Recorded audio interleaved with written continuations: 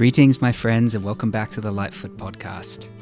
This week we have Malcolm Ocean joining us, and he and I delve into all sorts of really interesting topics, largely focusing in on the non-naive trust dance. So, without further ado, I bring you Malcolm Ocean. It is really exciting to be here with you. I've been looking forward to this conversation all week, and I would like to invite you to share any kind of song that is inside of your hearts, if there's one that is desired to be shared right now. I am parts in interaction on a certain level of abstraction. We call this a soul. We call this a soul. I am whole. I am parts interrelating. All of these parts coordinating, none quite in control, none quite in control.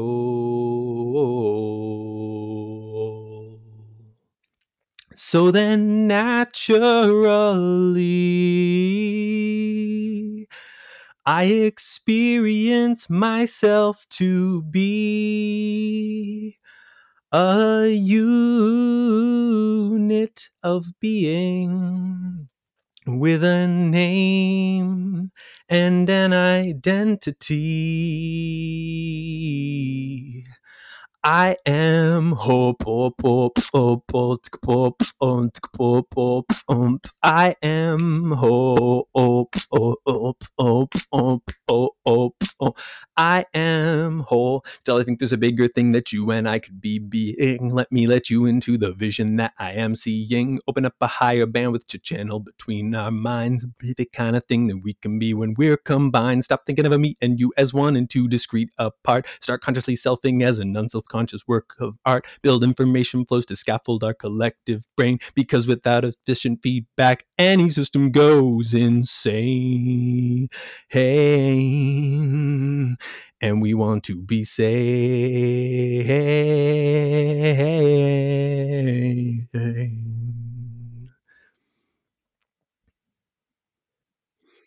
Yeah, beautiful. Ah, fantastic. Thanks. That really touched me on lots of different levels, Malcolm. I think we want to be a little bit insane as well as sane, though, right? I Something think tells me the that we've got issue enough is of that. not so much with the sanity itself, but with our concept of what sanity is. Like, I think we do actually want to be completely sane, but we don't want to be the thing that we think of when we think the word sane. You see what I mean? Yeah, definitely. Yeah. Oh, wow. That was beautiful. Thanks, man. That basically summed up everything that I wanted to explore with you today, which is beautiful. Just yeah. Well, I mean, we could just wrap it there. That's it. Yeah, it was good to have you on the podcast. And take care. Good luck.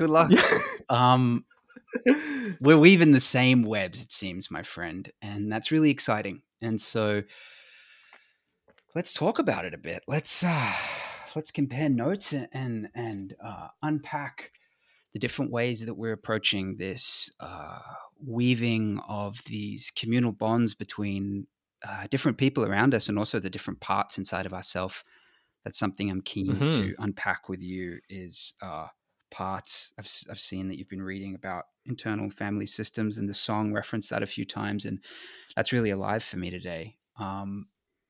But before going there, I wanted to I got a little quote here that I just read. That's a definition of home and community, and I thought I'd share it with you and see how it sits. It says, a state of being completely known and loved, which empowers one to risk vulnerability and empathy. It is a space of safety and flourishing that one can venture from and return to. How does that sit for you? I know that you've just recently moved physical homes, right? Yeah, totally. I've been thinking about home a lot in a few different context, it's like I'm encountering limitations of the linear nature of thought, because it's like, oh, there's something I want to say about attachment theory here. There's something I want to say about modeling the concept of home on like a fractal level. There's something, there's stuff to say obviously about my own personal situation of having just moved out to Vancouver Island from Ontario. And yeah, Why don't you start with see that? if I can speak on. I was like, can I speak on all these levels of abstraction at once? That's what I sometimes try to do.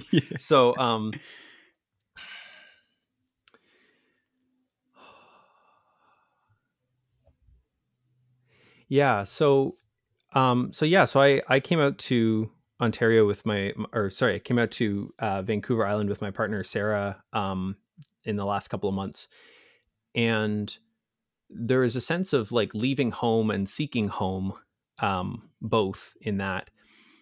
And I've been,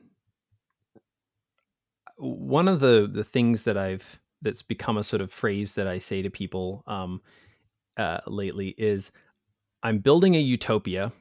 I need your help. The only rule is we're not done till everyone says we're done. And that to me captures something about the essence of home. It's like, home is a place where, like, if something's not as you want it to be, then you get to change it. Yeah. And but of course, like, okay, but if you and me are sharing a home and something is how you want it to be, but it's not how I want it to be, then, well, is it home? And how is it home? And, how do we make it our home, as a multi-person system, if it's just the two of us sharing that space. And when I say home here, I could mean literally sharing a physical dwelling. But there's also a sense in which offices can feel like home, or they can feel like not home, right? Yeah. Or a virtual context, a Slack workspace. Slack, the basic thing of allowing people to add their own custom emojis, I think does a tremendous amount to make Slack workspaces feel like home, because people can like change them and like, create their own basic concepts of feelings and so on. So yeah, there were ways in which Ontario wasn't feeling like home to me and my partner, and that ranged everything from like the amount of snow in the winter to dimensions of the social situation that we were in, that was in which, despite a lot of attention to dialogue and the capacity to figure out collective need meeting and so on, we were sort of reaching limits in terms of our pragmatic capacity to do that as a group. And so I think it's been really good for us to get space from there, and for them to have the space that they have with us having moved out. Mm-hmm. And we're still kind of looking at the question of like, what does that conversation between them and us look like long term? Yeah. Yeah. So but then, the thing is, like, we haven't properly settled out here either. So that we're definitely like feeling very much in touch with this piece of like home and not home, like live here too. Like we're not currently in a place that we can like properly settle. Like we're staying in a spare room at my cousin's place, and there's certainly a sense of home to being with somebody who knows my grandmother, like, but there's also like, there's the space just isn't big enough to feel comfortably home. So yeah, lots of stuff like that. Yeah, interesting. If you could give me a bit of a brief description of what a homey type utopia might feel like for you there over in your new location, like would you click your fingers and jump into the kind of smart village that Mike and Yuvi are trying to create, or is it something a little different from that? Speak to me a little bit about that, if you would.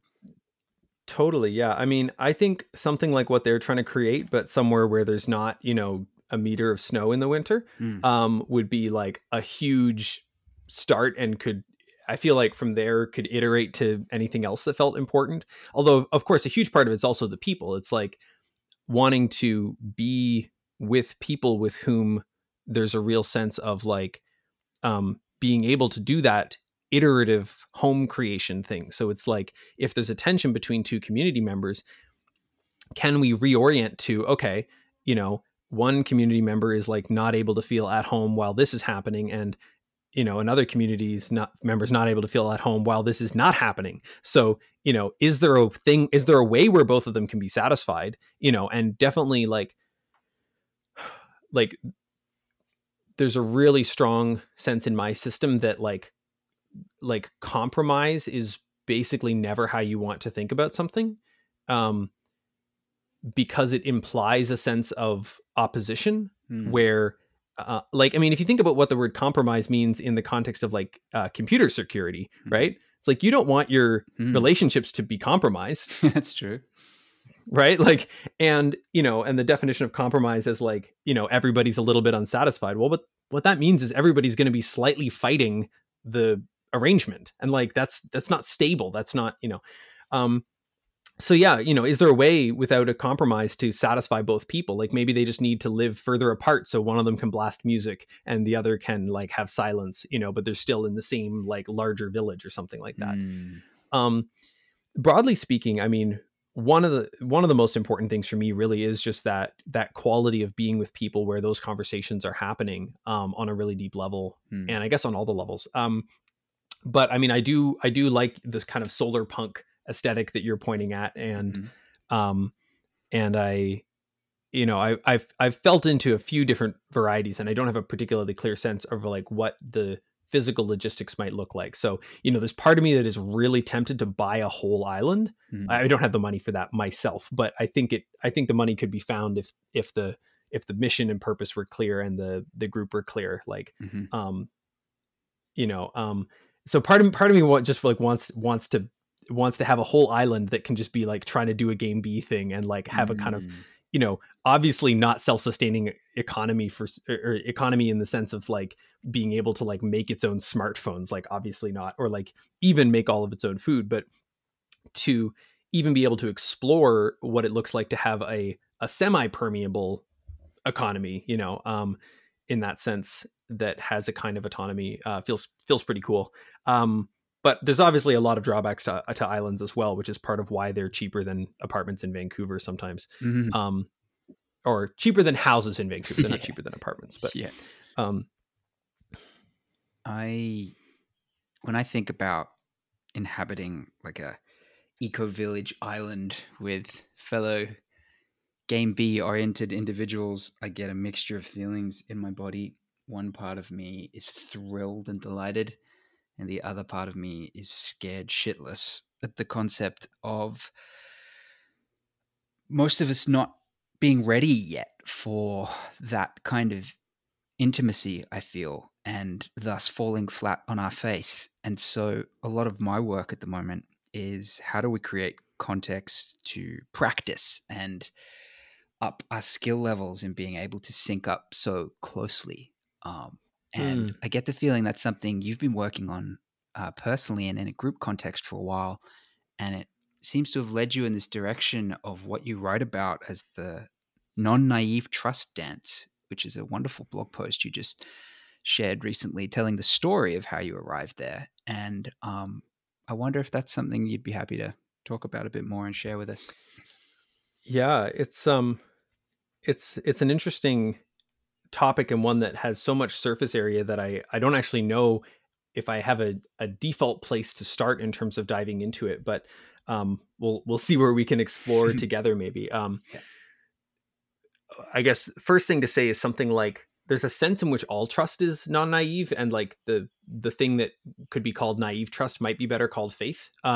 Like it's not actually, but part of what's confusing about that is that at a young age, people have their own sense of trust deeply undermined by their parents, by you know, school authority figures, and all sorts of other things like that. And so there's a process of basically coming to reclaim your own sense of, this is what I actually think, this is what I actually know, this is what I actually feel, this is what I actually want, and being able to really own all those things. And when you own all those things, part of what you notice is various concerns arising, and most people aren't very good at turning their concerns into something constructive or useful.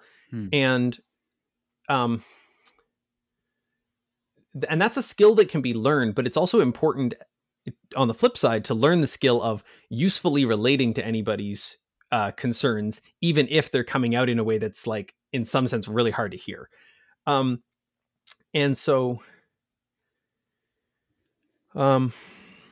backing up a little bit, there's a puzzle, and the puzzle is it's almost kind of a koan. Say we've got a decision to make. Well, how do we make the decision? How do we decide how we're going to make the decision? Who gets to decide how we're going to make this decision? Whoever's better who looking. Gets to usually, decide? Right? Right. And so there's all sorts of things like that. That end up being like pretty substantial influences on this. And of course, how the decisions actually get made is not necessarily the same as how people assert that the decisions get made. And that's part of where the, undermine of trust comes in, where you're sort of like, okay, this is supposedly egalitarian and everybody gets a voice, but in practice, there's actually favoring of a lot of people's voices, and or by contrast, this person is supposedly in charge, but it seems like somebody else is actually running the show, and it's easy for it not to feel safe to say that. Yeah. Let me jump in here for a second. You bring in some stuff up for me that I think will be really relevant to this. Trust. I often refer to these community collective models that I've been writing about as trust networks. That's really what they are first and foremost. And yeah, it does beg the question of what is trust? Where does it come from? And how do we establish it? And it seems that we've got these structures in this society we have now where they're very hierarchical. They really limit the amount of trust that you need. That seems to be where we've been heading with our systems and our structures. And in some, you can see why that's happened. That allows for large scale societal models to unfold. But I feel we're at a point where that's not really sustainable anymore. We kind of need to turn inward. The pendulum needs to stop going that way, and we need to start rediscovering trust with each other. But there's you lose a bit of a competitive advantage when you do that. And I feel our whole meta tribe is really in this interesting space of we're taking these first steps towards this new way of being, but that can dull the edge of how you compete in this kind of, lacking in trust economy that we have right now. And so, yeah, it's a bold step we need to make until that's actually benefiting us. And I feel that we need to kind of create these little pockets and practice this trusting with each other. But something that you wrote about that I want to put to you here is you talk about welcoming in the distrust that might occur in these little cultural petri dishes we're cultivating. And that really interested me. And I wanted to hear your thoughts a bit around what does it mean to welcome in distrust? Yeah, well, as a matter of fact, I was just about to do it to you. So it's like if you heard, for instance, that I was starting a something, whether that's an island of people doing, Game B culture experiments, or whether that's whether that's an organization that's going to be trying to make some product that competes with Game A organizations, twice on this call in relation to sort of implicitly both of those prospects, even though I haven't proposed to you that you join them per se, you've expressed a feeling of, oh, when I hear that idea, part of me thinks there might be something naive about that. Do you see what I'm saying? Like that, your response included a kind of like, oh, there's some concern I have. That's right. And so the question is like, what do we do with that concern? And can we simultaneously hold on to the common ground that we have, which might be, for instance, your excitement at the image of the island or whatever, while also holding on to the sense of like, you having a sense of like, I don't know if we're ready. I mean, I don't know if the people I know are ready. Like, do you know people who are ready? Because, and would I trust you if you said you did? Like, if you said, hey, I think I know a bunch of people who are ready to do Game B on an island, like, would I just think you were kind of like deceiving yourself and actually pretty naive about the thing? I think it would be pretty reasonable for you to think I was naive if I said that I thought I had a bunch of people who were just ready to do the thing. Yeah. And So there's this funny thing where, and I've noticed this more and more as I get into conversations like the ones I imagine you have with many people on your podcast. One of the things I've noticed is that everybody's been burned in different ways. Yeah. And so their next project is mostly aimed at like preventing that from happening again. And so, and sometimes this is like a real big explosion burn. Other times it's just more like, oh, I tried to do a thing in the corporate world and there was just a limitation. We could only get so far because, like, you know, we ran up against the company's got to make money and we can't do this social thing. So, you know, and so then you encounter that kind of limitation. So you're like, oh, I'll strike out on my own. I'll do my own thing. Yeah. But then you know, then other people have encountered the limits of, oh, we were just going meta all the time. We never got anything done. And meanwhile, in other groups, it's like, oh, we kept just barging ahead and doing things that didn't make sense because we couldn't stop to have conversations. So there's all these different ways that people compensate for how they have, you know, how things have failed in the past. And in bringing any group together, you know, you can find a group of people who've all been burned in similar ways and start a new thing where you're all like, yeah, we're not going to do it in that way that we all messed up before. But then that group is probably going to be naive to some of the very things that have burned other groups. So the question is, if you can get a bunch of people who all have their own different experiences of something, you know, not working, and then you can actually synthesize the collective sense of like, well, we can't do it that way because it'll fail like it did for Bob, and we can't do it that way because it'll fail like we did for Kathleen, you know, and you know, for a dozen other people. Well, can you find a thing that actually feels non-naive to everybody? That's the question. That's the question, exactly. And there's no single one answer to it, but the question is just literally, can you even iteratively design such a thing?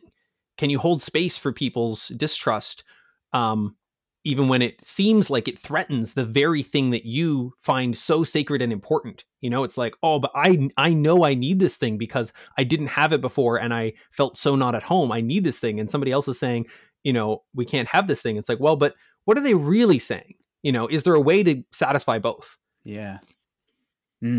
I tend to, at the risk of gathering together a very hard-boiled, cynical bunch of people, I lean towards wanting to co-create with people that have been deeply burned in community contexts. Because I look at it like, I mean, it's like I would rather have a life partner that had been through a couple of really intense breakups, just because of that knowledge is priceless and impossible to gain in other ways. But yeah, it's interesting you reflect that. It's thank you, because and that's I bring it up for the reason that I recognize like and I'm not totally at peace with this almost dark sense of cynicism that has arisen in me since I've been doing such intensive community work over the last 7 years. Like becoming an amateur psychologist and psychotherapist for myself and others in that process, I guess I've just drunken deeply from the well of human trauma and my own trauma. And I've seen myself act in ways because of the mirror of the community that I'm really not proud of, that I might have just avoided if I was following a kind of standard, hyper alienated, individuated Western life path. So yeah, like, you know, I guess I can look at someone and see quite quickly if they've got that look in their eye of, yeah, we're human and it's heavy, mixed with, and there's infinite potential to dance in new ways with that. Yeah.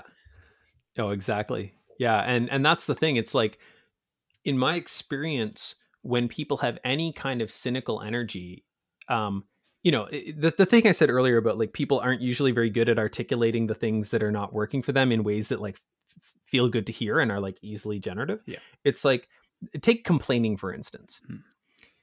It's broadly considered among, you know, even pretty mainstream circles that complaining is like not good, like don't do it.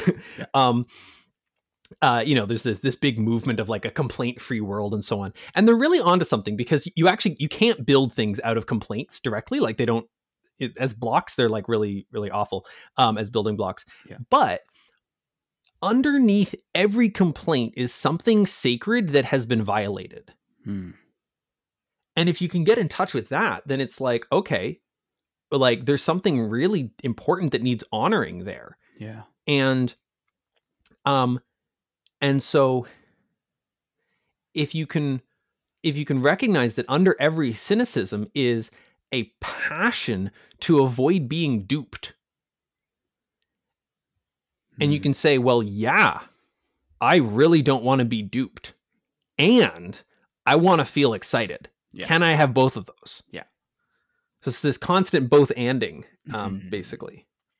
Yeah, I had a French partner for 6 years, and I lived there for a while, and I noticed just how deeply a lot of French people bond over complaining together. It's like a sacred national pastime of like a really deep connection straight away, you know, of like, yeah, that kind of and it is part of their reforming culture, you know. They don't put up with bullshit too much. They hit the streets, and it's like, yeah, there's something to that. There's a balance to be had there. Pivoting back to this distrust thing, I want to stay on it for a minute because it's really interesting. Yeah. To me. So, wow, where I keep arriving at is that we need to try and sync up in groups with people that are at the same pace and readiness for that kind of dancing together. I guess that's it in a nutshell, is what I've learned. Because if to sit in distrust with someone is edgy and difficult, and it requires both people to recognize their shadows and be willing to do that. But if not both people are signed up for that on the same level, then it can be kind of, it can actually be kind of a harmful experience in some ways. So I'm in this interesting process right now of kind of wanting to be real and open up and do all that. But that's not really fair to some people that aren't doing that right now. And I'm having to kind of come to peace with that. And I'm yearning to explore what trust and distrust is. You know, I almost want to break relationships to rebuild them, but it's quite intensive. And I guess I'm in a process. Yeah, I mean, if you set out to do that on purpose, it doesn't work very well. No, definitely. And yeah, I want consent. I want to be in this group. I want to be on this island where we're doing that together. And yeah, like, I don't know, when you lose trust in someone, I find it's a really tricky thing, because you've got to kind of what do you do with that? Like, talk to me about that. Yeah. So a couple things I'll say there. One is that there's a thing that I'm still working out in my own thinking. Like I haven't gotten this totally clear. Which is simultaneously that the word distrust seems to be useful for something, but also there's a different sense in which there's no such thing as distrust. There is only trust. And if you screw me over, it's not that I don't trust you anymore. It's that I trust you to screw me over. Having said that, there is something about, like, say, you've got a kind of classic,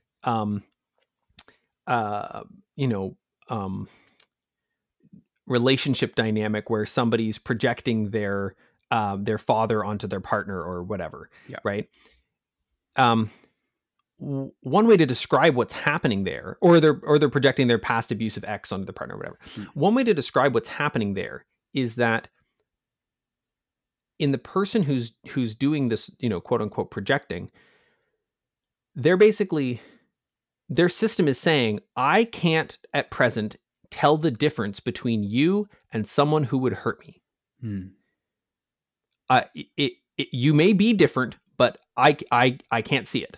And you need to do something, or we need to have a different kind of conversation in order for me to be able to relax into a sense of like, oh yeah, I know that this is functionally different from that situation that hurt me. And this is very confusing, because if you're with your partner and they are sending you an unconscious message that says, I can't tell that you're not my ex.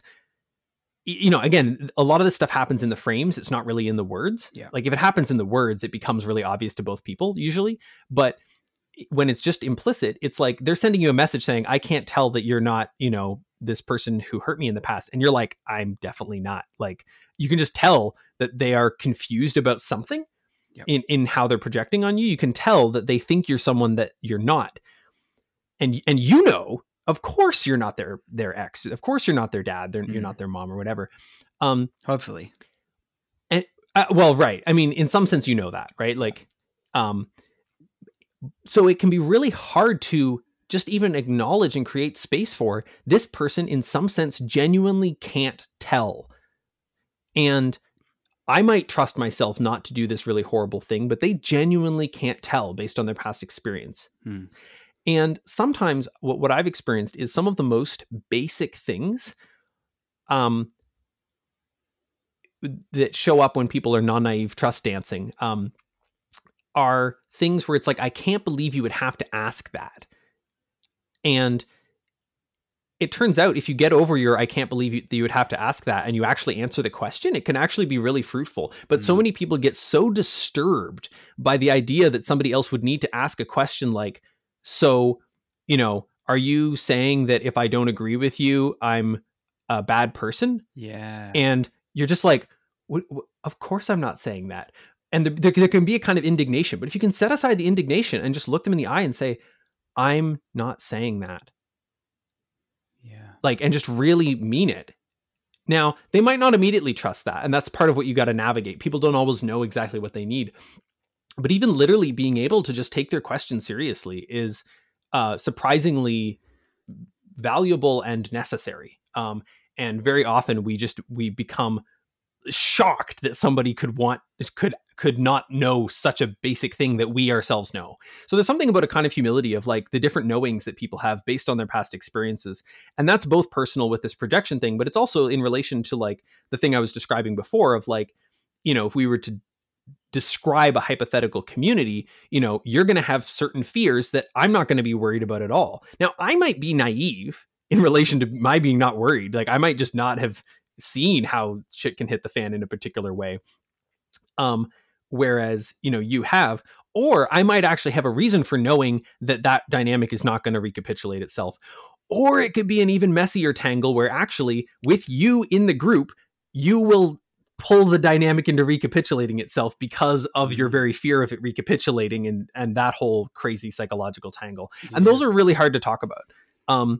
Yeah, so that's an area I want to touch on. That as you're sharing this with me, there's a taboo here, isn't there? And I'm always interested in that. There seems to be a taboo around saying to someone or having them say to you, I don't feel like I can trust you in this moment. It's I guess because it goes back to our kind of tribal psychology of trust is everything. It's literally survival. So if you don't have it, it's hard to talk about and it's hard to be questioned on that, even if that question is deserved. And I guess practicing that is a little useful, right? Yeah. And what I would say is, back in the tribal context, pre-game A, you would have an actual just basic trust in everybody that is, not 100% deep, but is sort of just completely adequate in some sense, because there's a pretty narrow range of behaviors that people are going to do and a narrow range of meanings and all that kind of thing. Yeah. And I really don't want to paint it out as if that was all hunky dory, because I think there's actually lots of things that we don't understand about ways in which pre-game A societies were still had a lot of issues. Sure. But the thing that they didn't have, which shows up in game A, is a kind of gaslighting that says you should trust me more than you do. Mm. And that's the thing that exactly, you pointing at this taboo, it's I think it's both socially taboo in a kind of general sense. And it's also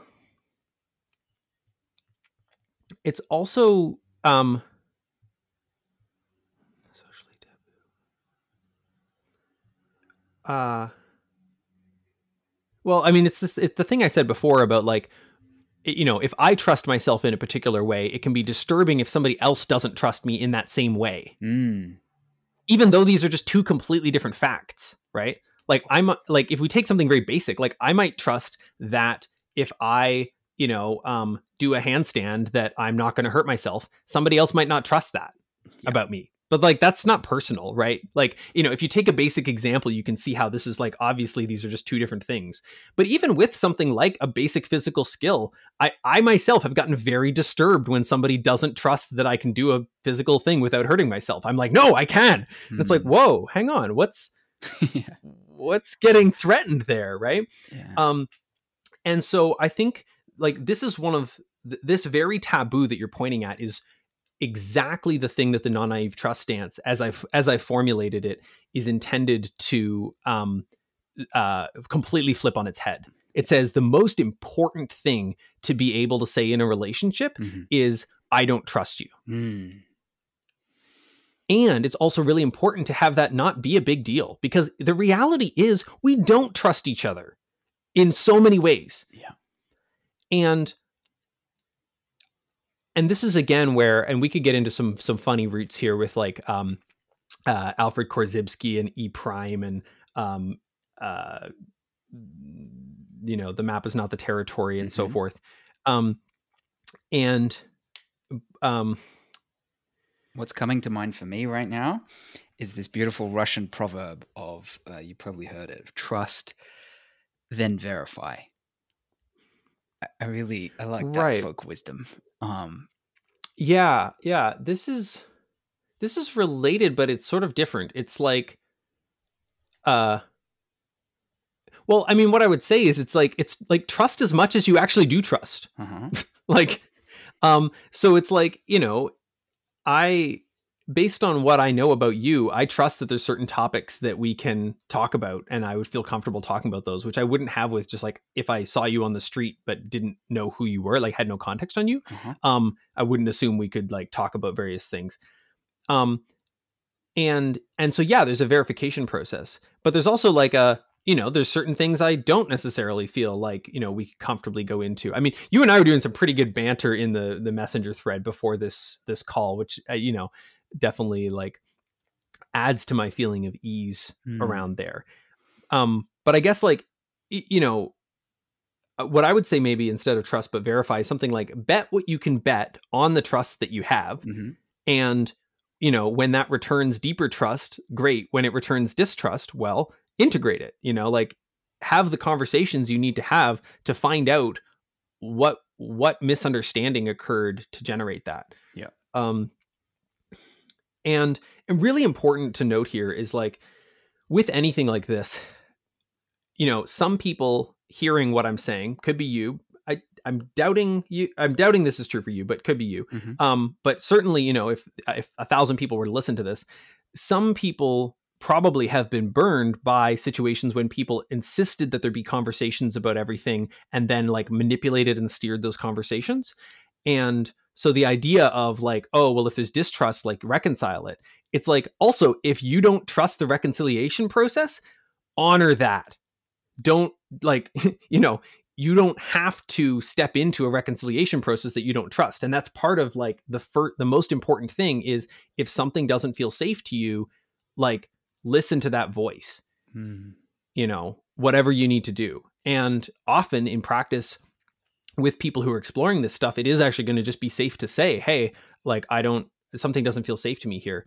And it's so important. And this is where I was getting at the Korzybski thing. It's so important to note that doesn't feel safe does not mean is not safe, does not even mean it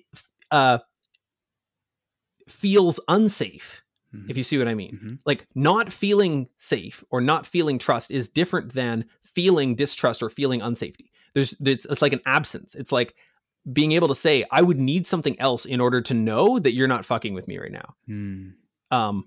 Like you might not be, but I actually just can't tell. Like I don't have the data I need.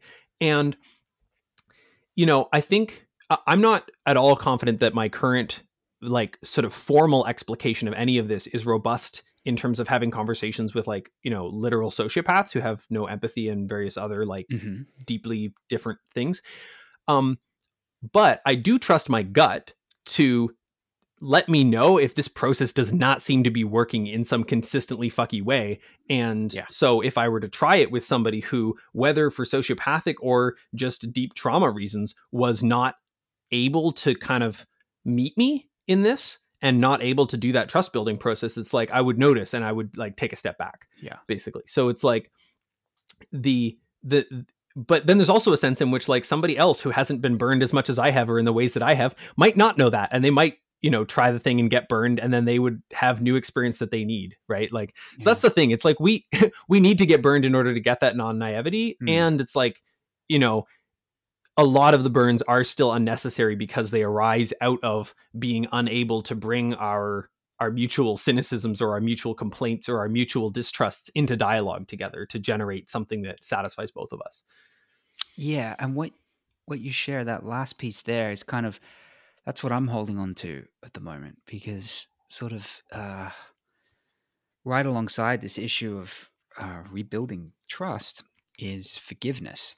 And I've been rewatching the first season of True Detective lately. Have you seen this show before? No. It's from 2014 or something. I It's my equal favorite piece of television ever made. The direction in it for me is just extraordinary, and it's really deep. It's based on the writer Nick Pizzolatto, based it on a book by Thomas Ligotti called it's got quite a heavy title, what, The Conspiracy Against the Human Race, A Contrivance of Horror. And it's this kind of deep, brooding, existential, antenatal, philosophical argument for the meaninglessness of things. But it's done in a way that's very refreshing. I don't know. It's kind of freeing literature in a way. And then they made a TV series out of it? Yeah, it's like a hard-boiled detective series. And the main character, Matthew McConaughey, plays him. He's called Rust Cole. And I think it's the best acting, script writing, directing. It's, for me, it's a work of art. It's quite dark at times. Rust Cole is a pessimist, and he has so many good quotes. And one of them is that people never forgive; they just have bad memories. And that, for me, links in with what we're talking about here. The kind of, maybe the naivety aspect that I feel is a part of trust, because I feel like every time I'm trusting, I'm jumping a little bit into the unknown. And there's an element of elective forgetfulness that perhaps I need to employ in those relationships that I have been burned in different ways. And I'm coming to the point that that's okay, because on the other side of that, there seems to be a way that with the right dialogue and the right discussion, you can resonate again, you can heal, you can forgive. And that's a beautiful thing. But it comes back to what I was speaking about earlier, that it just takes both people to be somewhat practiced and ready to do that. So I'm hopeful and optimistic, and I like the energy of what you write about, and I feel like excitement reading about this idea, because it speaks to me of like, hey, trust isn't something to be so afraid of. If it's lost, it can be rebuilt. It can be danced with in a way that's generative, and there is a way to, yeah, move past what you're holding on to. So I'm not super of the Rust Cole philosophy, but he definitely sways me in the moment because he's very charming. Yeah. Yeah. I mean, forgiveness is a huge topic, and I would locate it under the larger topic of like reconciliation, basically. Like, and reconciliation, I guess, being a word for rebuilding trust, like, or finding common ground from like not like so there's the experience of finding common ground when you first meet somebody, right? You know, you're vibing and you're like, oh yeah, okay, we got this in common, and we got, you know, this shared reference and this shared, you know, style and whatever. But then there's the experience of finding common ground after you have lost some trust or lost some experience of, you know, same-sidedness or sense of safety together. And that's a whole different process, right? Like, and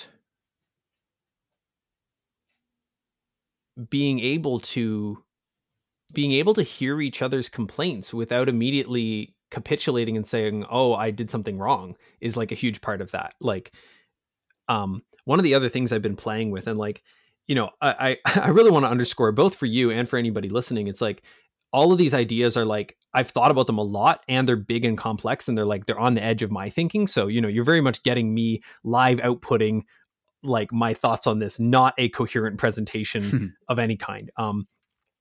And yeah, but what was I going to say? Reconciliation.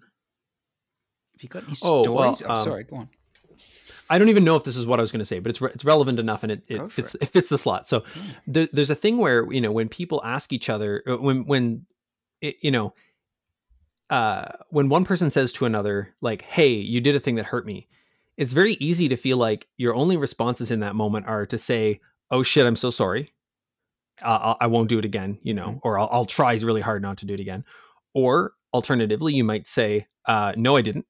You might say, you know, like either you're not actually hurt in the way you think you were, or like I didn't actually do the thing you think I did, or like yes, I did the thing, but you shouldn't feel hurt about it because of reasons XYZ.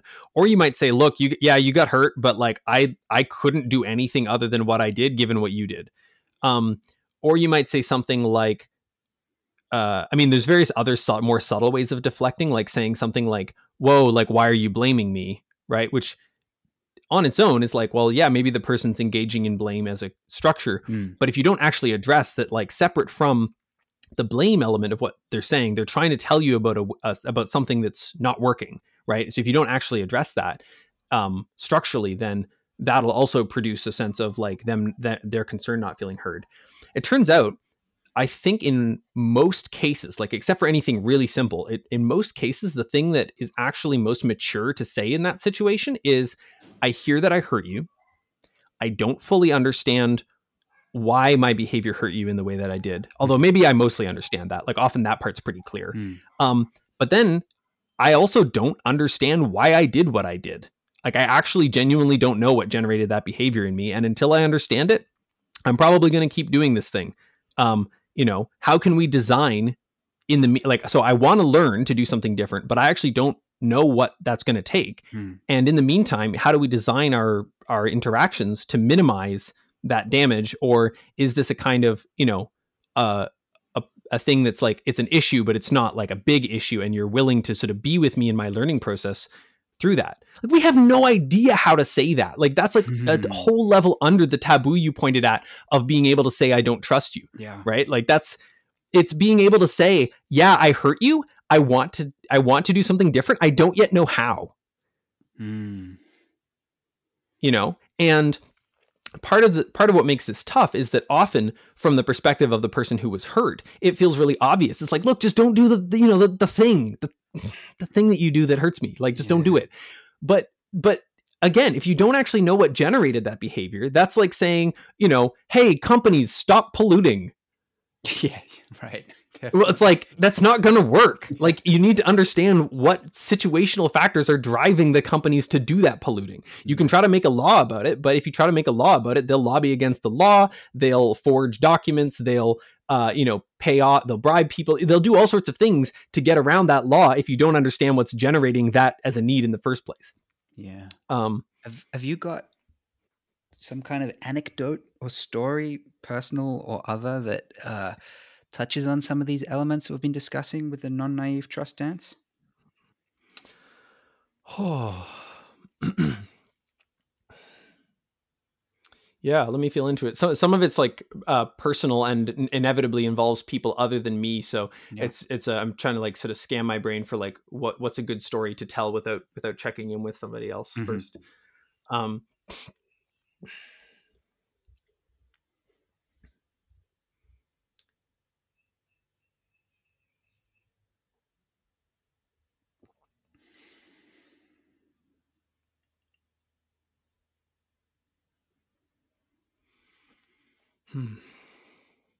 Well, I think this one will make a good segue into some other stuff, so I'll go with that. Okay. So hang on, I got something in my throat. Sure. Bit of distrust lodged in there, maybe.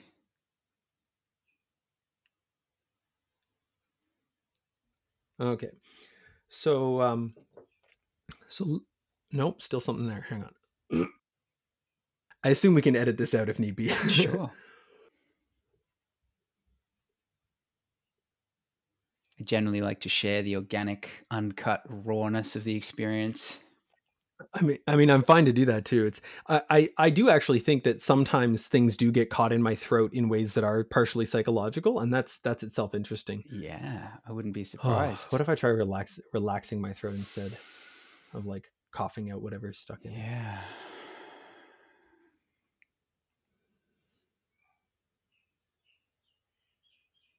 I'm really curious now what the potential story is.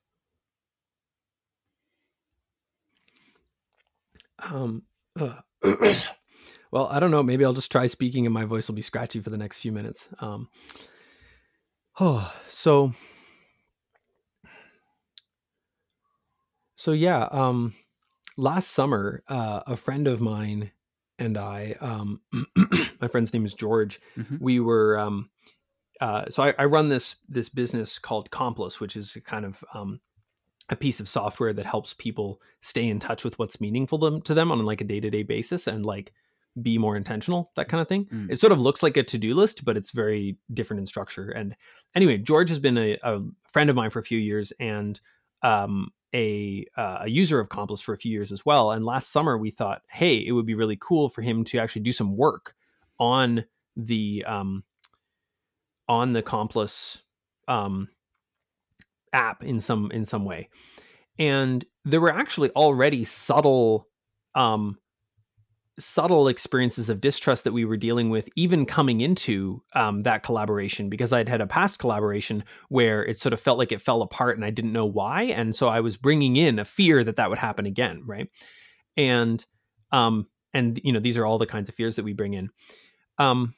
But what we did is we actually, this was last summer, was when I was first starting to develop this concept of the non-naive trust dance, and we intentionally framed the whole thing, like the whole collaboration, within that lens. So basically saying, anytime we notice any sense of like, oh, something feels off, something doesn't feel like, something feels notably different between what's happening and the utopia we can imagine, something like that,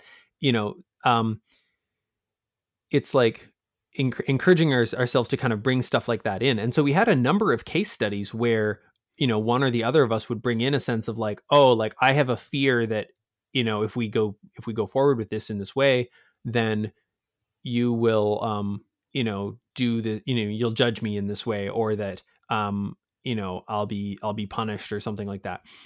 I'm trying to think of a really concrete case study. I mean, I guess, one that I could particularly point at was, there was a particular point when George did something from a kind of George did something that like landed to both of us as really weird, and we were trying to debrief it, and hang on, I got a slightly more precise one. Just a sec. Okay. Oh, yeah. So there was a particular thing that goes back to school where there was, I was kind of, in an employer-ish role, and George was kind of in an employee-ish role, even though we were holding a lot of fluidity about that. And there was a point when George noticed a sense of like, oh, like I didn't do the thing I was going to do this week, something like that. And there was a huge amount of fear that came up for him of like telling me about that. And what we realized is basically that like that could trace back to a particular set of incidents in school where he felt like he had to lie about what he'd done in order to not get punished. It like wasn't okay to only have done what he did. He had to like say, oh, I actually did more, I read more of this book than I did, or something like that. And so that was just like a great example of like, George couldn't trust that I wouldn't punish, part of him couldn't trust that I wouldn't punish him for not having done enough. But another part of him kind of knew that was probably safe, right? Yeah. And so this is that thing you were pointing at as like a what I would call a bet, and what you were calling like a leap, right? Like, he made the leap to reveal to me anyway, hey, I didn't do this thing. And that was, that was well received. But then there was a whole arc of processing the disturbance that it was for him to feel like he was going to be punished, and that part of him genuinely couldn't tell. Again, another part of him could tell, right? And this is part of like really understanding that people are not monolithic creatures who think one thing about a particular topic. Like the different subsystems carry different knowings. And a lot of what I'm saying here, including referring to something like this as a knowing rather than as something like a belief, because on the inside, you don't feel like you have beliefs. You just know things, right? Yeah. And so... so a lot of my understanding here with all this stuff comes from a framework called the emotional coherence framework, which is based around the science of memory reconsolidation and how transformational therapy actually works in terms of like helping people access the underlying generators of their behaviors. And so so in this case, we recognize that there was a kind of energy of how George was bringing something in that was related to this experience from high school, and we actually did some coherence transformational work on it live on a work call. And this is part of what I said would make a cool segue is like part of what I'm so excited about is like blending and merging the worlds of working on concrete projects together and doing therapeutic transformation. It's like that, like there are certain psychotechnologies that are very not safe to use in that kind of way. But if the basis that you're starting from is everybody honors their own feelings of distrust and unsafety, and we go from there, it's like, there's kind of a basis for everybody to say like, hey, like, to sort of pop meta and say, hey, this isn't working for me. And then there's like a shared understanding that what that's going to mean is everybody's going to say, okay, great. Like we've got to slow down. The important thing I want to say here is people usually don't say it so clearly. They actually just start freaking out, and you have to like pause and say, hey, it seems like some part of you doesn't trust what's going on here. And I want to let you know that distrust is totally welcome, because the distrust gets so gaslit in the context of school and in other authoritarian contexts that it's not enough to just not reject the distrust. You have to actively welcome it because it expects to be rejected, and it'll interpret almost anything as rejection. And of course, in some cases, it'll interpret the attempt at welcoming it as also rejection. And you just keep trying, and try creatively. Don't try the same thing, but like, or you don't keep trying if there's not the means to invest in that relationship, I guess is what I'm saying. Like, oh man, this is all over the place. This is fun. I'm with you. That last comment you made, I'm circling back to that one again of the tension that seems to exist inside of to create a non-naive trust dance partnership with someone, to learn some new moves together, to stumble a bit, to make some mistakes and to grow.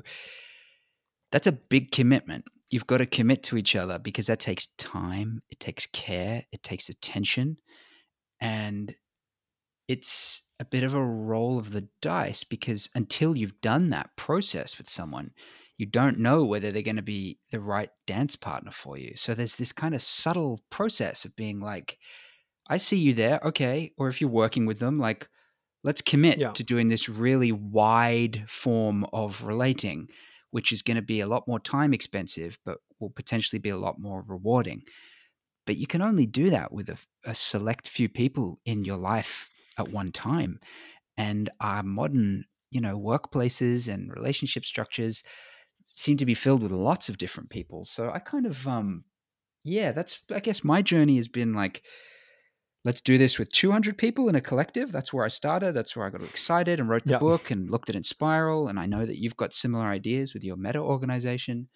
But then for me, I've been getting smaller and smaller. Then it was like, all right, let's do a group of 14, then a group of 5. And then I've just been working one-on-one with people. And it just seems to go deeper and deeper to the point where I'm like, oh, I think I need to just sit in the community of my own parts for the next 6 or 7 months and then build from there.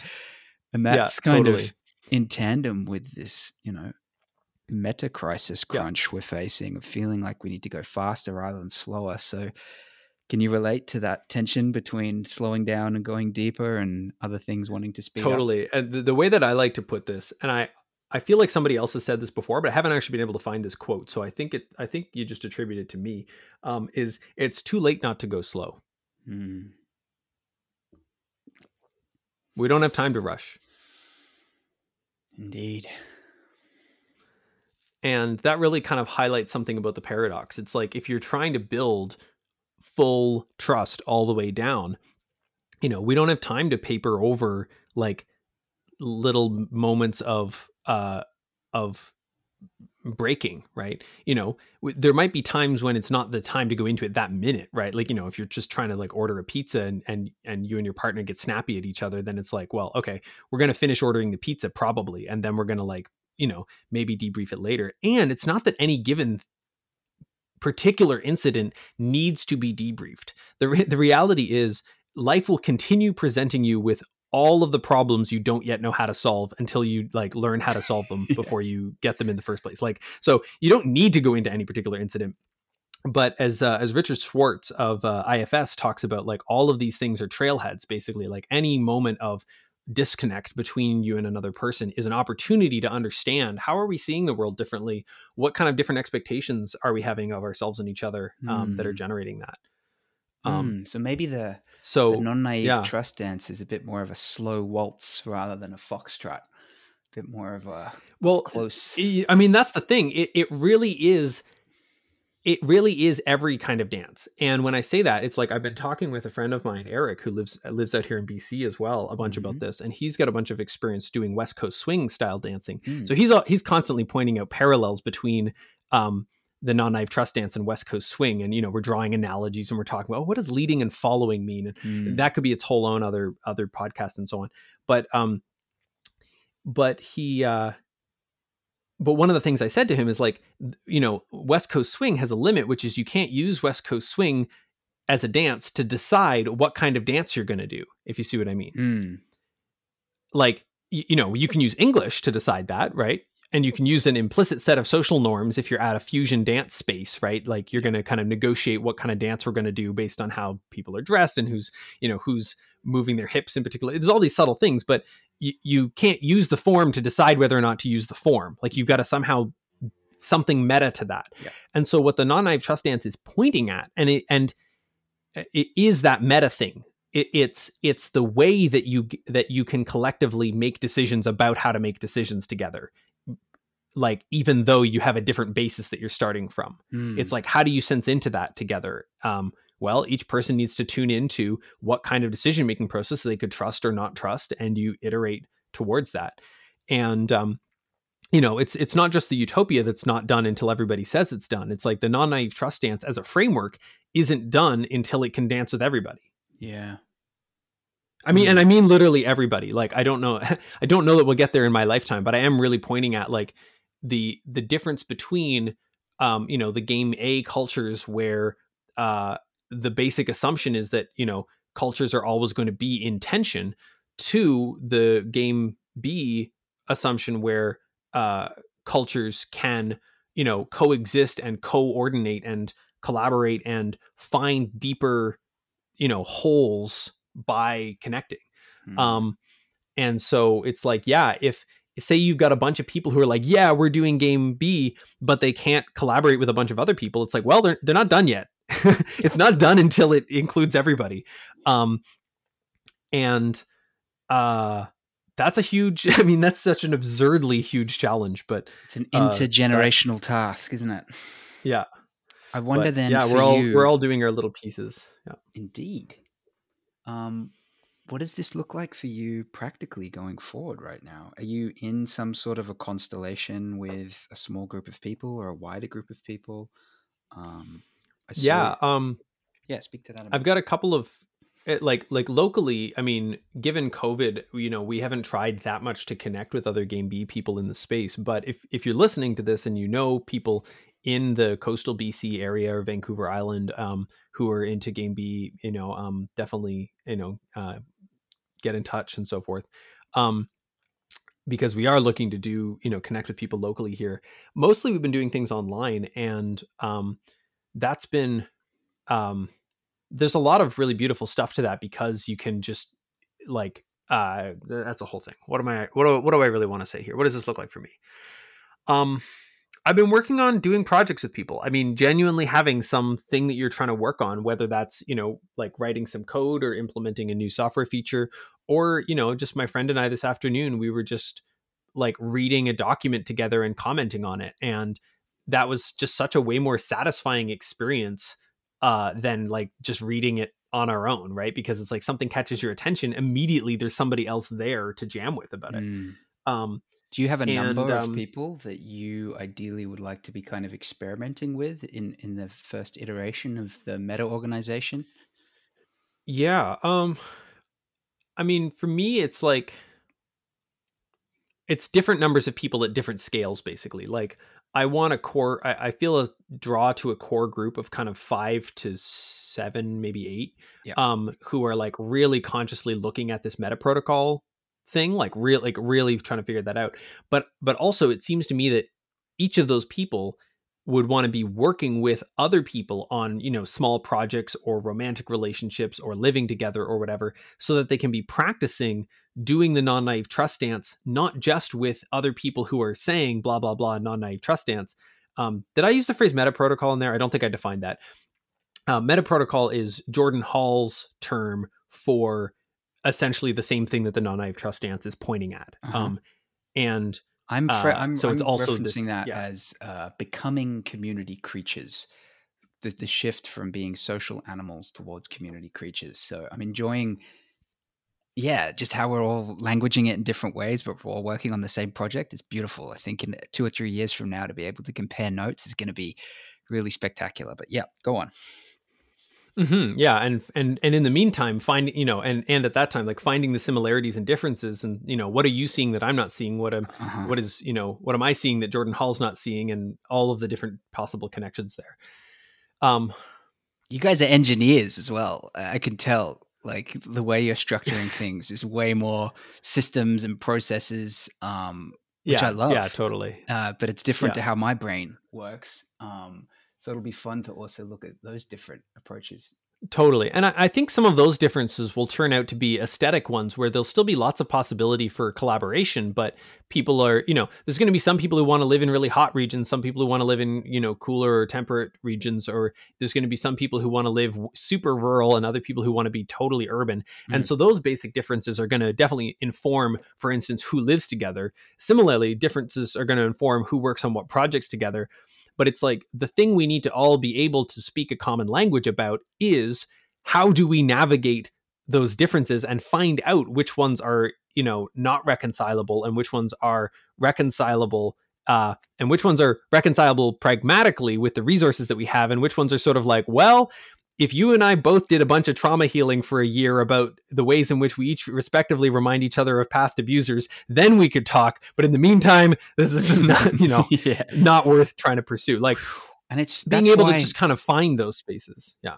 Yeah, and that's why numbers for me is such an interesting question, because as soon as it gets to scale, I mean, obviously you have all these advantages of economies of scale and network effects, but I mean, you look at the big Facebook groups, even the Game B Facebook group, there's a lot of conflict going on in there, and Oh, totally. I mean, and it's that's because you don't have the shared sense. I mean, Game B in principle would be a shared sense of how do we talk, but yeah, in practice, what it is it's a how do we wish we knew how to talk and yeah, don't yet. that's And what I'm so pointing at. in It's the mean, just hard. yeah, It's tricky, and I think yeah. it's worth it where we're Well, focusing on it as a first step. yeah. One of my favorite phrases in relation to all this stuff is like, what do we do in the meantime? I like that. And and it's really important to not reify that, because reifying it as like, oh, well, before we have game B, we'll have, proto Bs or we'll have transition Bs. And it's like, well, no, Game there's C still, was recommended by someone, even I think. oh, anyway, the important part isn't actually answering the question, what do we do in the meantime, with like some definitive answer. It's more like, say you've got some conflict resolution process that you think would help a given community or context, but you can't get everybody to agree on using that context or using that conflict resolution process. Well, what do you do in the meantime? Like, and there's no single answer to that, but the important thing to recognize is that there continues to be a meantime, and you need to continue to figure out what to do in it. Yeah. Well, the new PlayStation 5 has just yeah. come out, so that could be a handy interim toy. As you bring this up, I recognize two things. I recognize an excitement around the meta tribe. I love this idea of, the few thousand people plus that are on this wavelength starting to find each other through the internet and dialogue and get to the point where with decentralized technology, crypto wealth, just the freedom of, kind of digital nomadism, that we can actually aggregate in the next few decades and create this, or sooner, because we're going to need to get a move on. Yeah. So that excites me. What scares me is, well, I've become a little bit snooty, a little bit like, one part of me is like a Labrador that just wants to run and lick everyone's faces and be licked in return. And then the other part of me is like, I'm not a joiner anymore. After my experiences, I've been through Oh, my oh, naive yeah, like yeah. period of Yeah. that, and now I'm in a period of this needs to be done a very certain way, or else I'm not going to play, and I'm okay with that. But it's just a tension in that, and I think a lot of people Totally, are getting there. totally. Yeah, I said something similar to my friend Ali Tataran. We said hi to her on a social distance walk on our drive across Canada. She's in Oh. Winnipeg, and she was saying something like, you know, I don't know if you'll find a community to join out there, but there's lots of people you can connect with and stuff like that. And I was saying, honestly, I think we've or speaking for myself, I've seen too much to join anything at this point. um and I think it's exactly the thing that you were just saying. It's like there's this feeling of like I couldn't just step into a thing because it would just be so vivid to me, the things that were missing from my perspective. Yeah. And in the meantime, well, okay, am I going to hold out until I have the means to make a whole thing all from scratch myself, or is it actually maybe more possible to spend some time in such a community and see what I can do with my capacity for dialogue in that context, without while recognizing that it is really hard to change the roots of something, like the basic premise or purpose from which something arose it's almost impossible for that sort of thing to change within an organization. Yeah. It will even sometimes appear to change, but the appearing to change is still like part of the original intention, like in some sense, like it's still serving that as opposed to the new thing. So, being with both of those, but yeah, no, I totally resonate with that. And I'm going to just try saying something edgy because we're that's what we're doing. And where would be the fun if we didn't? I don't know if I have super clear examples, but it's like to even just point at the texture of the thing you're talking about. There's been various moments in this call where I've heard you say stuff and I'm kind of like, he doesn't get it. Like, there's some, and the same might be true in reverse, right? Like this is not a, I know more than you. It's a, I know different than you thing. Right. But it's like, it can end up feeling, because I'm not aware of the things I don't know, it can end up feeling like, well, here's the set of things I know, and then here's the subset of those things that you know. And so it feels like I know more because I'm not able to see the set of things that I don't know and all of that. And so, yeah, I mean, this is like, one of the things that I think is really beautiful when all this stuff clicks into place is there starts to be more sense of like, oh, anyone can be my teacher because everybody is holding these sets of experiences that I haven't had. And they are going to, whether they intend to or not, they're going to tend to critique everything I'm doing with even just how they listen to me. And how they take in what I'm saying or how they vibe with it or don't or anything like that. So yeah, yeah, it feels edgy to say I've had the thought in this call, like, oh, you don't get it. Yeah, that's pretty edgy, but good. I welcome it. Yeah. It makes me think that to be aware and cautious of the hubris of not being a joiner, because what I feel is like totally you know what I mean? Like, of course, there's going to be things that you have and know that I don't, and vice versa. And you risk losing that. And I mean, ironically, these projects that I'm leaning towards, it sounds like we both are, they are all about that mind meld. And you really do need to be open and connect those different experiences and skills. So it doesn't work unless you come in with that level of openness, which is like a delicious irony, because it's kind of like you need to get over that hurdle. You need to integrate that before you can get what you're after. So if you're open to lean into the edge a bit more, I'm curious to know any particular references, or if you want to unpack any of it, or not. Yeah. That's fine. I love the idea of it. I'm not sure if I remember the specifics. Yeah.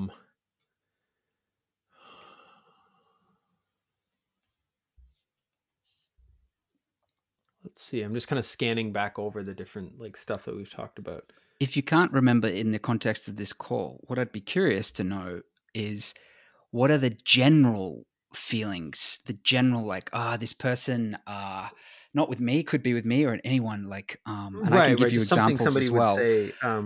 They're not emotionally open enough. Maybe they're a little bit too judgmental, or what for Right, you right. Yeah, personally, what do there's you just come up with? all these different kinds of things. Yeah.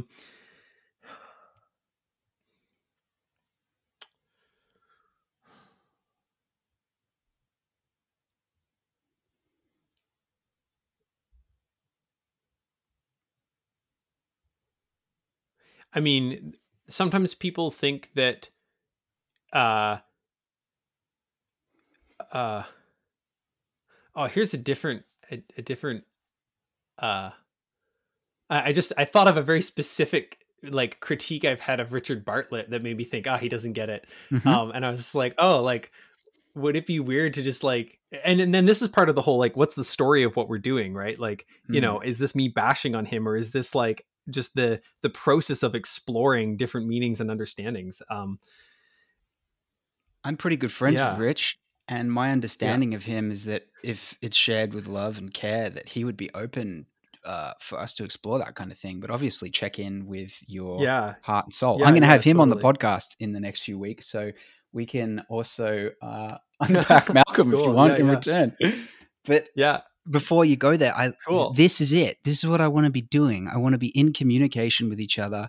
What is it? Help me see. Like, I want to know what I'm not getting, so that, because there could be a gem in there. There could be something that Yeah, really yeah. Well, unlocks for I me. mean, I do think this one is a gem, and I've been meaning to write it up. And I actually, somewhat intentionally, because I was about to have this call with Richard Bartlett, I was like, oh, let me meet him face to face first before I write up this particular critique of a thing that he said. And the thing is around power, and Uh-huh. I'll do a whole proper debrief of or deconstruction of this framework later. Cool. But have you heard people use the distinction of like power over, power with, power Yes. to, something like that? So Richard has referenced this a couple times, and uh, the one in particular that made me go, wait, what? Was I think him being interviewed or something by Mike and Uv. Uh-huh. I forget if it was Future Thinkers though, or if it was more like there's one of their summits or something. Anyway, um, and so there's this thing of these different kinds of power, and people sometimes uh, conflate power over with Mm. explicit hierarchical power. Mm. And this is a deep, deep, deep confusion, and one that I and many other people have been burned by. And so there's something really subtle where uh, and so people will kind of distinguish power power over as being kind of coercive or like hierarchical authoritative power, and power with as being more kind of like social power. Yeah. And so they'll say, well, yeah, I have a kind of power in this group that you don't have, but that doesn't mean it's power over. The way that I would put it is that these are actually two different layers or different dimensions.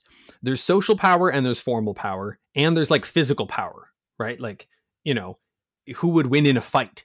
Yeah. Is like sometimes relevant, but like is probably not relevant to your and my conversation right now, because like we're a continent away, right? Mm. So any of these can have a power imbalance, right? Mm. Like you might have one person who could win in a fight against somebody else, but the person who's physically weaker is way higher status in that group.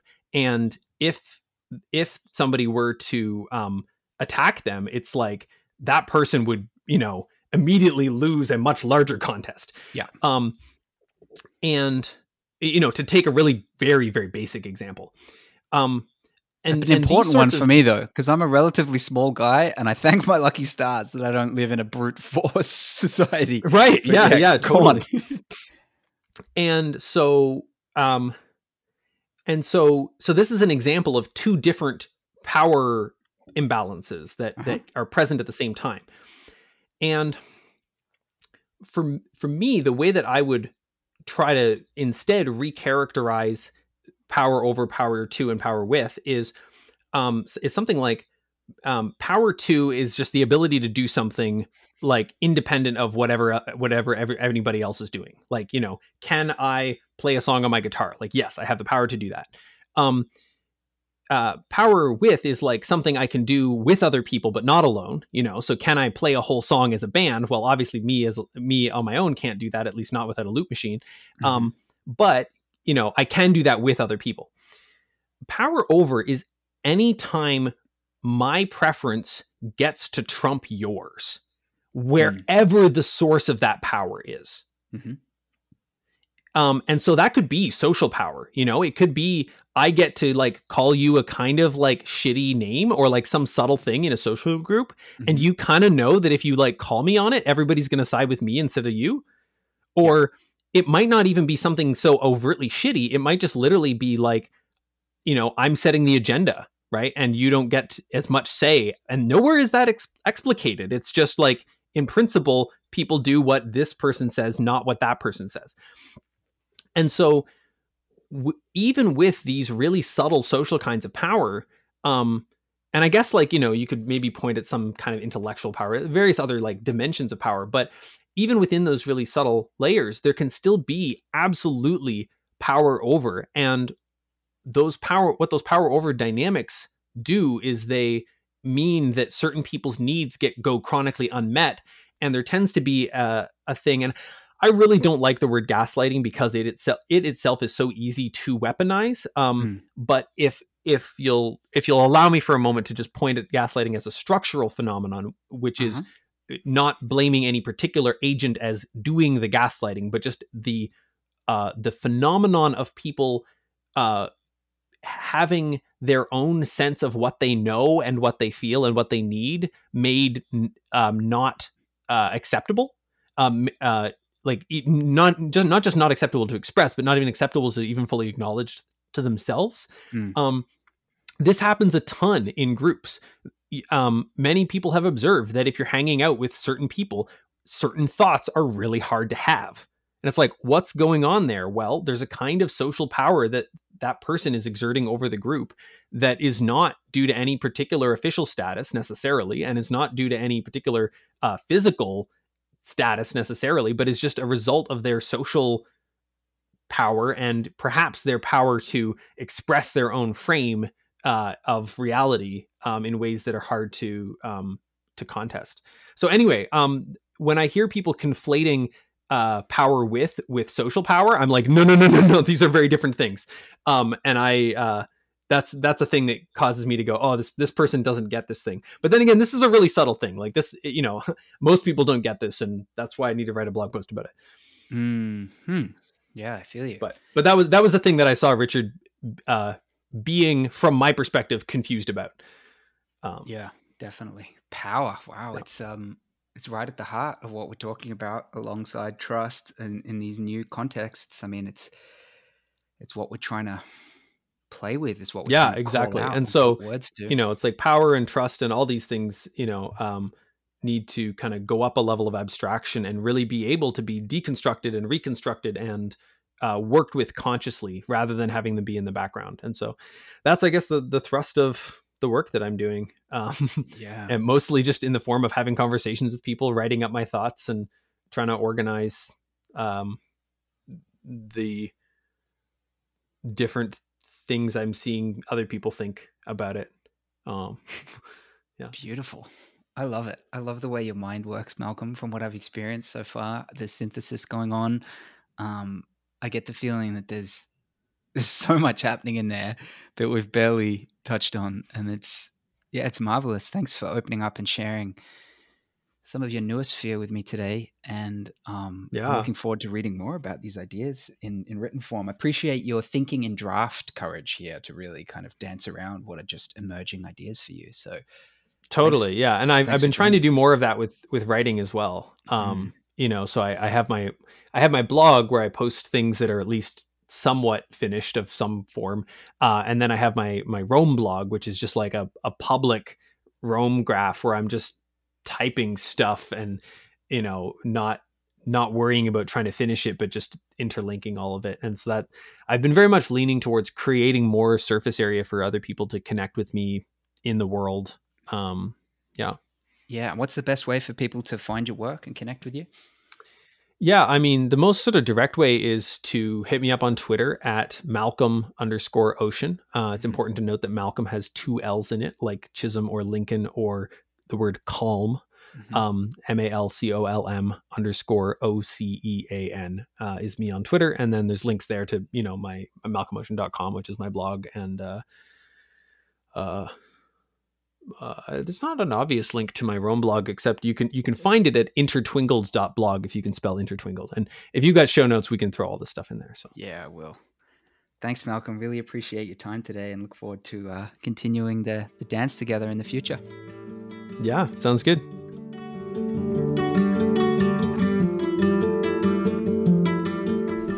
I hope you enjoyed the podcast as much as I did. Show notes are available online at www.joelightfoot.org, where you can also find more information about my book, A Collective Blooming. Music by Johnny Eagle. Until next time, be well, my friends.